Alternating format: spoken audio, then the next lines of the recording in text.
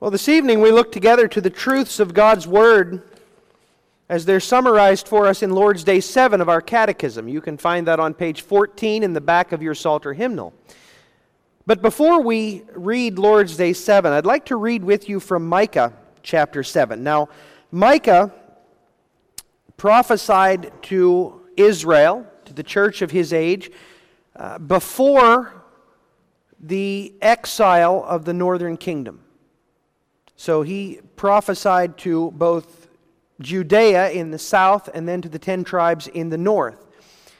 Chapter 7 is the end of his book, and it begins with a lament for the sins of his people. And really throughout his book, he calls them to account for the sins that they have embraced, for the rebellion that they have openly adopted against God. But then in the midst of the chapter, he shifts gears, confessing that his confidence, it's not in men, it's not in himself. His confidence is in God. And he knows that despite the unworthiness of God's people, the Lord will redeem those who are his. And so he concludes with this song of confidence that God will redeem, that God will deliver those who are his. Woe is me! For I am like those who gather summer fruits, like those who glean vintage grapes. There is no cluster to eat of the first ripe fruit which my soul desires. The faithful man has perished from the earth, and there is no one upright among men. They all lie in wait for blood. Every man hunts his brother with a net. That they may successfully do evil with both hands, the prince asks for gifts, the judge seeks a bribe, and the great man utters his evil desire. So they scheme together.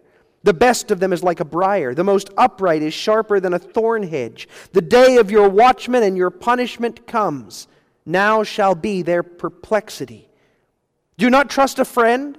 Do not put your confidence in a companion. Guard the doors of your mouth from her who lies in your bosom. For son dishonors father, daughter rises against her mother, daughter-in-law against her mother-in-law. A man's enemies are the men of his own household. Therefore I will look to the Lord. I will wait for the God of my salvation. My God will hear me. Do not rejoice over me, my enemy. When I fall, I will arise. When I sit in darkness, the Lord will be a light to me. I will bear the indignation of the Lord because I have sinned against him, until he pleads my case and executes judgment for me. He will bring me forth to the light. I will see his righteousness. Then she who is my enemy will see, and shame will cover her, who said to me, where is the Lord your God? My eyes will see her. Now she will be trampled down like mud in the streets. In the day when your walls are to be built, in that day the decree shall go far and wide. In that day they shall come to you from Assyria and the fortified cities, from the fortress to the river, from sea to sea, and mountain to mountain. Yet the land shall be desolate because of those who dwell in it, and for the fruit of their deeds. Shepherd your people with your staff, the flock of your heritage, who dwell solitarily in a woodland, in the midst of Carmel. Let them feed in Bashan and Gilead as in days of old. As in the days when you came out of the land of Egypt, I will show them wonders. The nations shall see and be ashamed of all their might. They shall put their hand over their mouth. Their ears shall be deaf. They shall lick the dust like a serpent. They shall crawl from their holes like snakes of the earth. They shall be afraid of the Lord our God, and shall fear because of you. Who is a God like you, pardoning iniquity and passing over the transgression of the remnant of his heritage? He does not retain his anger forever, because he delights in mercy. He will again have compassion on us and will subdue our iniquities. You will cast all our sins into the depths of the sea. You will give truth to Jacob and mercy to Abraham, which you have sworn to our fathers from days of old. Amen. Amen indeed. Lord's Day 7 of our Catechism, coming on the heels of Lord's Days 5 and 6, which show us that there is redemption, there is forgiveness for the misery of our sins, but only through a unique sacrifice. The one who is completely man and yet completely sinless, and who also is fully God. The only one fulfilling that criteria is Jesus. That's what we saw. And so now Lord's Day 7 asks the logical question, are all men saved through Christ, just as all men were lost through Adam? And the answer is no. Only those who are saved, who by true faith are grafted into Christ and accept all His blessings. So then what is true faith? True faith is not only a knowledge and conviction that everything God reveals in His Word is true, but it is also a deep-rooted assurance created in me by the Holy Spirit through the gospel that out of sheer grace, earned for me by Christ, not only others but I too have had my sins forgiven, have been made forever right with God, and have been granted salvation. What then must the Christian believe? Everything God promises in His gospel. That gospel is summarized for us in the articles of our Christian faith, a creed beyond doubt and confessed throughout the world. Well, what are these articles? And then it lists the articles of faith that we find in the Apostles' Creed, which we just confessed together. People of God, beloved in Christ, there are a lot of wrong ideas about our Savior. Probably the most prevalent in our culture involve what He came to do and especially for whom He came to do it. Many are they who say that Jesus came to save everyone, or at least everyone religious. They believe that Jesus' work on the cross saves everyone who is faithful to whatever they know about Jesus. So whether they're Christian or Muslim, Buddhist or animist, as long as they're being true to what they have perceived about God, then it's Jesus who ultimately saves them, even if they don't know the name of Jesus. That's what many people believe, sadly. Others believe that Jesus helps those who help themselves. That's a very American belief, isn't it? That Jesus takes over where we fall short. That He expects us to do our best, and then He kind of paves over that which we don't quite get right. But probably the most common attitude toward Jesus in our culture is what I would call optimistic indifference. They don't really know how Jesus' life and death saves, nor do they really care. They simply believe it was effective in getting people to heaven. And it's effective, they believe, for everyone who isn't truly heinous in their sin. As long as you're pretty okay as a person, as long as you're not a murderer or a child abuser or a cannibal or a politician or something terrible like that, then you're going to get to heaven when you die, and it's Jesus who does it. Now, of course, most of those folks think that Jesus is just one of many ways to get to heaven. He's just as valid as Muhammad or Vishnu or whatever. He's just one of many ways to get to God. And they believe that firmly because, well, it just feels right. But it's foolishness.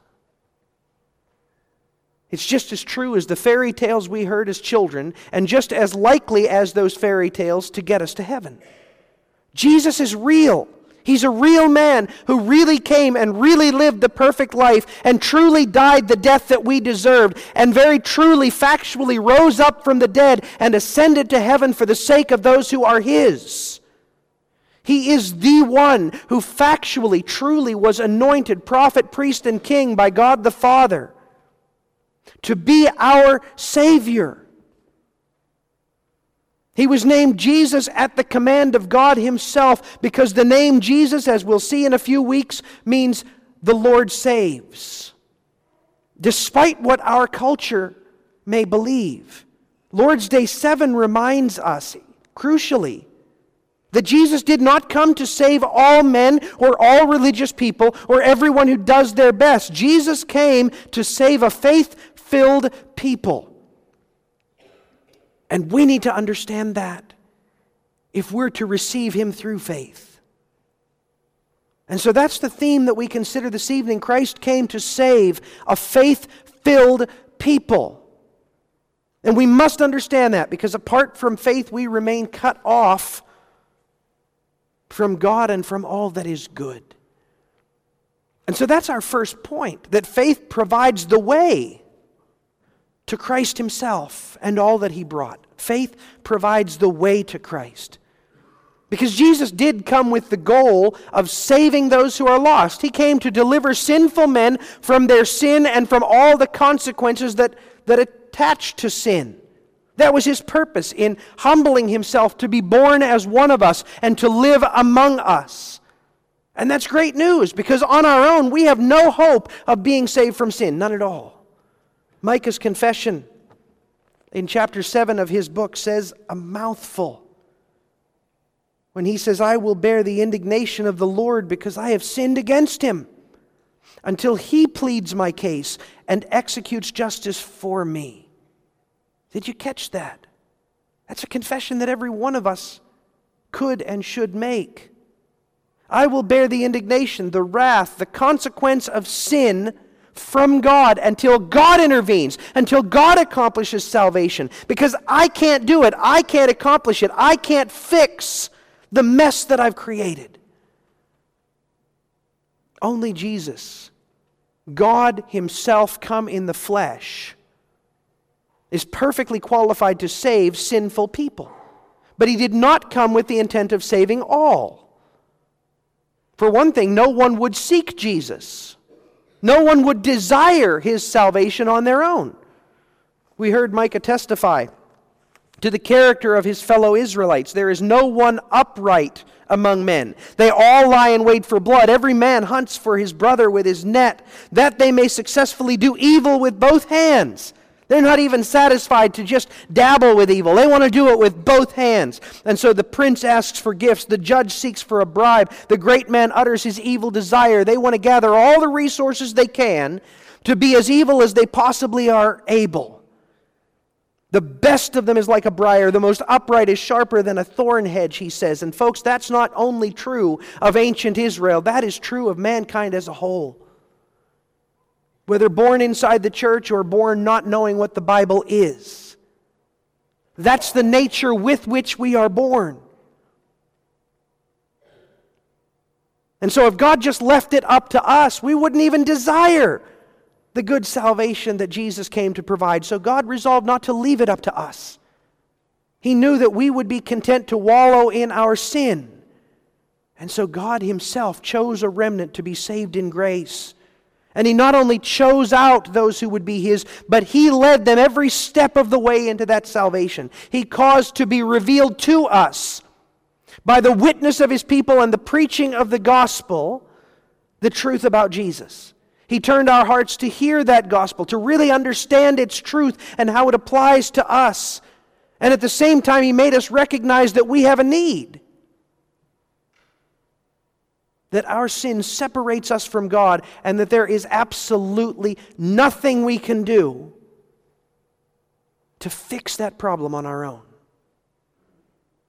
God provides at every step of the way, leading us to see our need and how Jesus fulfills that need. But then he doesn't automatically give to his people, to his chosen ones, the salvation that Jesus earned. God requires us to fulfill a condition of sorts before we can receive what Jesus accomplished. Now I say it's a condition of sorts, because a condition sort of implies that we accomplish something, that we earn something. But you see, this is a condition that God sets before us, and then he accomplishes it in us. He does everything that's necessary in us, gives us all the strength, gives us the motivation, imparts to us exactly what he demands of us. So it's a condition that God meets in us, through us, and yet we ourselves must act. We must obey by his power. And that condition is faith. By faith, we are able to see and to understand Jesus as he truly is. By faith, we enter into a unique relationship with Jesus so that we become his adopted brothers, co-heirs with him of all the creation before God. At the same time, God causes Jesus to become our king. He's the one that we follow, the one that we obey. He unites us to Jesus as our brother, as our king, and also as our mediator. He's the one who stands between us, sinful men and women, and the holy God, providing all that we need that we might have communion with God, ensuring that the Lord hears our prayer, meets our need. And the Father listens. The Father receives us for the sake of Jesus. That's the amazing part. Because we have faith in Jesus, God counts us as forgiven, all of our sins being paid. He counts us as righteous, perfectly obedient, not because we were, but because Jesus was on our behalf. He counts us as holy, having no stain, no defect of sin. That's called imputation.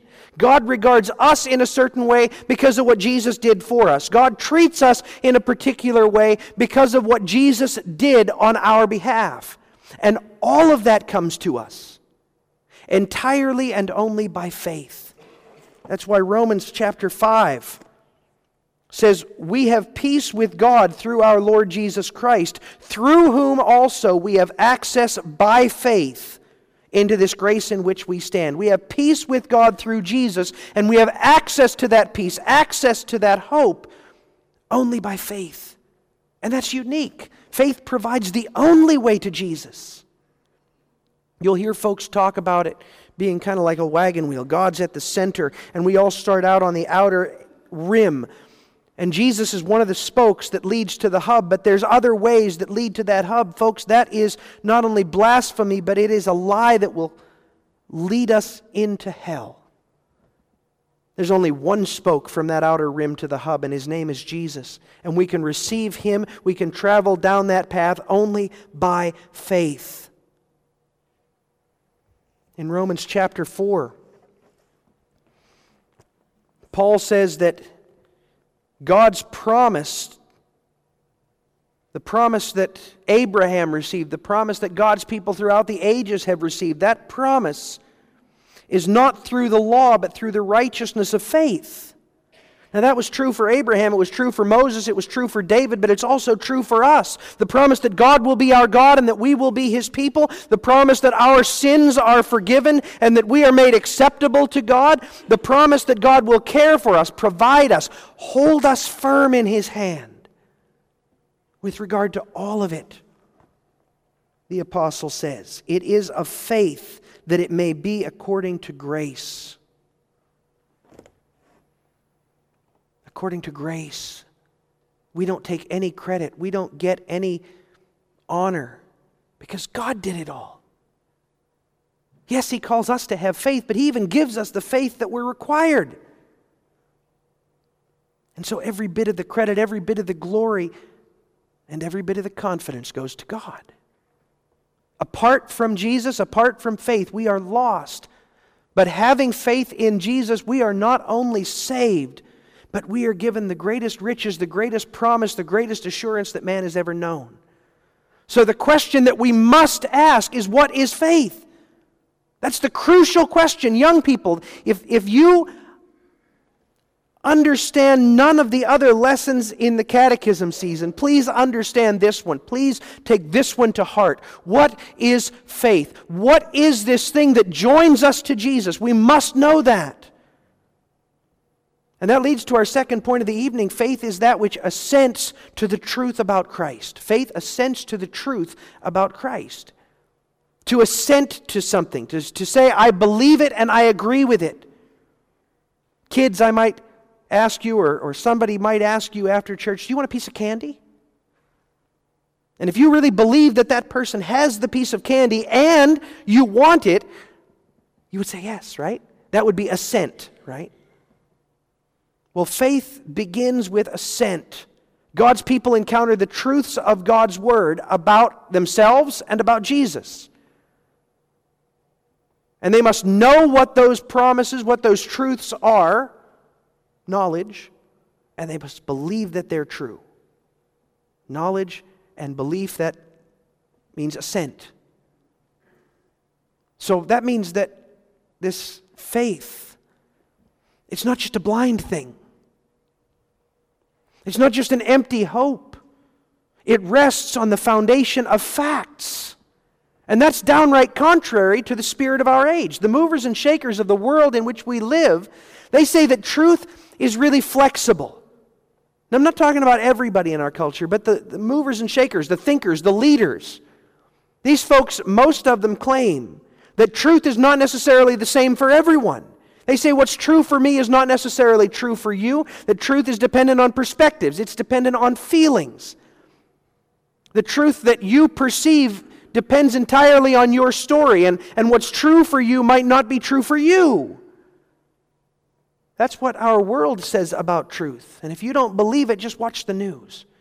See how easily our prominent politicians will look at a set of facts and argue for position A, and then a year later, because it is convenient, will argue for position B, which is diametrically 180 degrees opposed to position A, using the same facts.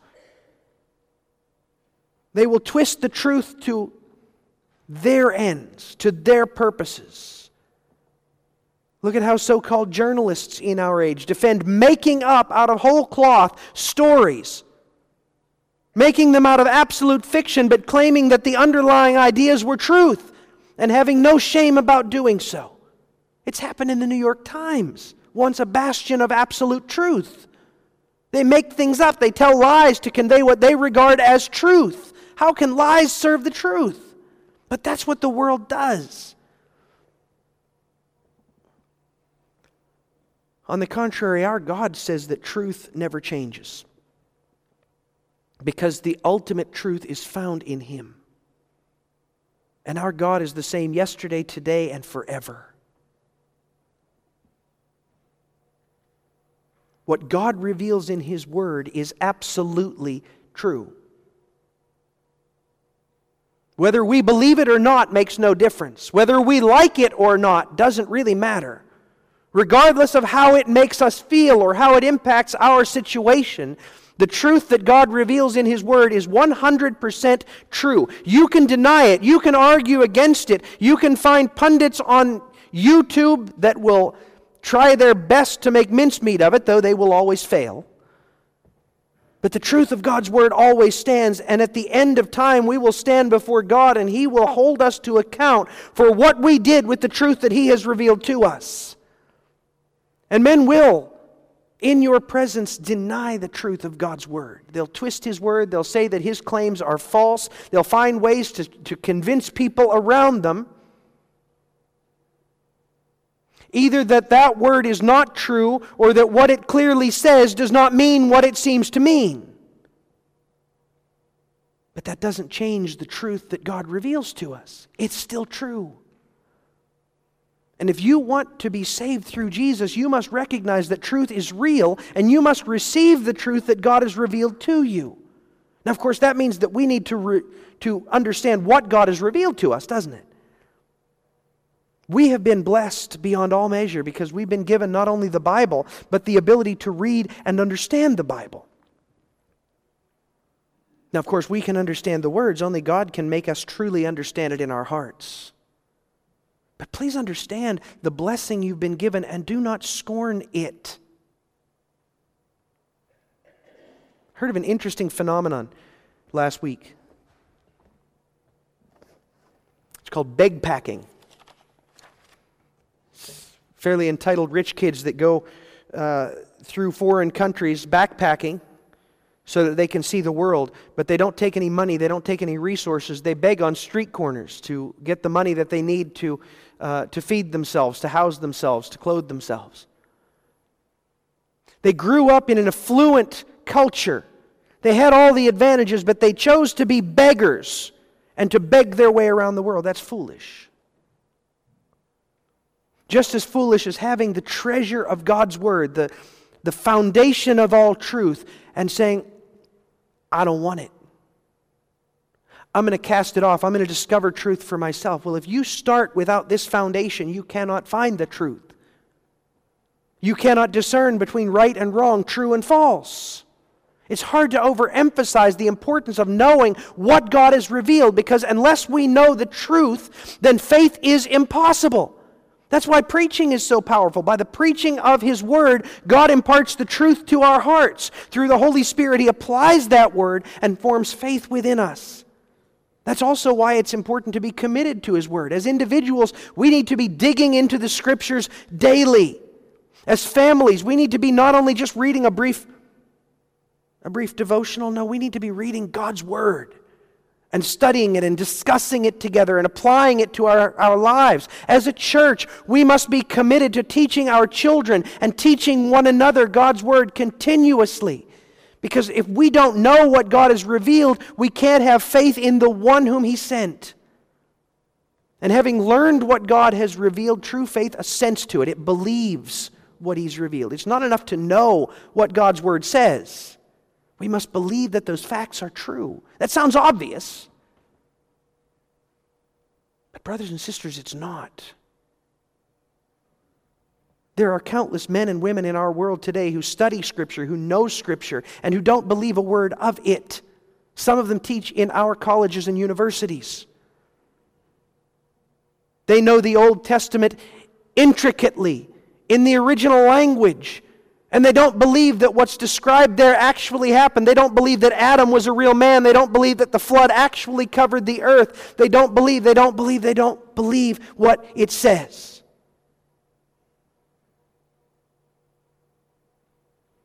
And so they teach a lie.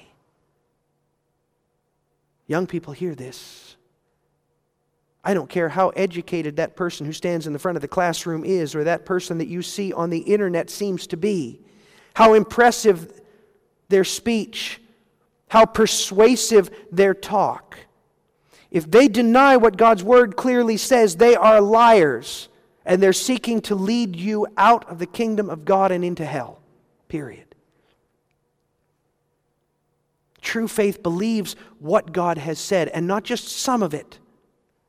Our catechism wisely says, what then must a Christian believe? Everything God promises in His gospel. True faith is not only a knowledge and conviction that everything God reveals in His Word is true. That means we have to believe, we need to believe that Jesus is truly man and truly God. But we also need to believe that God made the world in 6 days out of nothing because He said it. We need to believe that He destroyed the world with a flood because that's what God testifies to having done. We need to believe that Jesus was born of a virgin because God spoke and acted and it was so. We must believe, even when men scoff and scorn and say it couldn't be. And we especially must believe those promises of the gospel. That doesn't just mean we believe, I believe Jesus died for sinners. It means we believe it is true that God the Father Almighty is the maker of heaven and earth.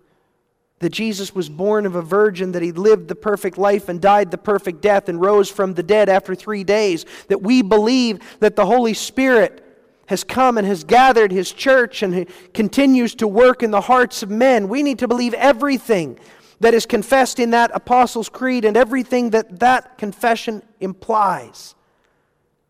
Everything about God's sovereignty, everything about Jesus' birth and sacrifice, resurrection and ascension, everything about the Holy Spirit and the eternal hope that He imparts to us. We must believe all of it, and we must believe it wholeheartedly.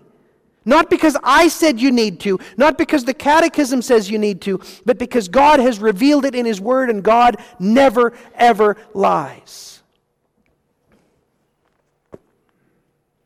1 Peter 1 says that through Jesus, we believe in God who raised Him from the dead and gave Him glory, so that your faith and your hope are in God. Not in me, not in the church, not in the creed, but in God. We don't believe out of tradition. We don't believe out of empty hope. We don't believe out of misplaced loyalty. We believe because we have encountered the truth of God, which cannot and must not be denied.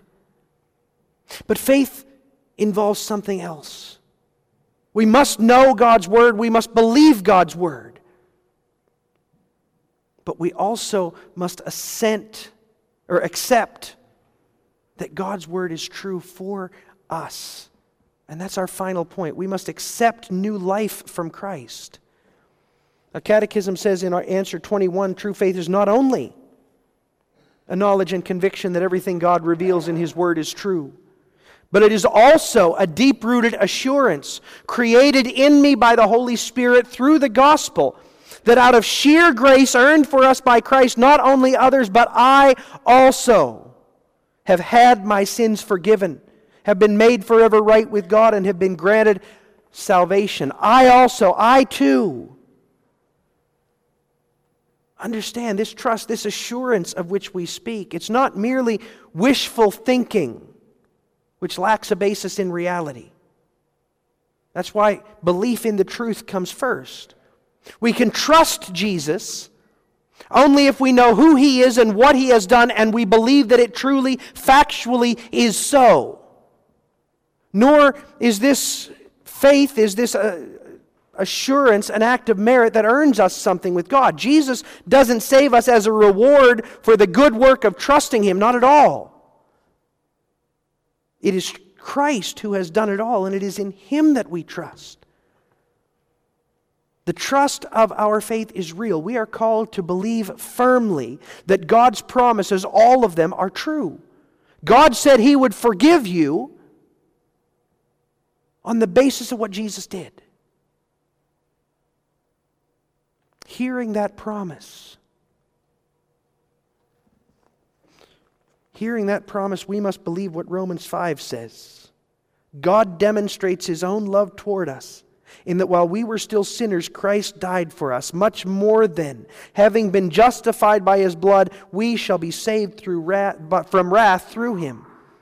True faith takes that passage and says, that's true for me. God demonstrated His love toward me, in that while I was still a sinner, Christ died for me. Much more than, having now been justified by His blood, I shall be saved from wrath through Him. This is a trust that rests not on me, not on my steadfastness, but on what Jesus did for me. It's not about how good or how sinful I've been. It's not about how strong or weak my faith is or how much of the Bible I know. It's not about who my family is or what church I belong to or what things I've done. It's not about me at all. It's about Jesus. And folks, if we're to trust in Jesus the way faith demands that we do, that must come from the Holy Spirit. Because we won't do it on our own. We just won't. Only if God works in our hearts, only if He imparts that faith to us, will we trust Jesus as our Savior.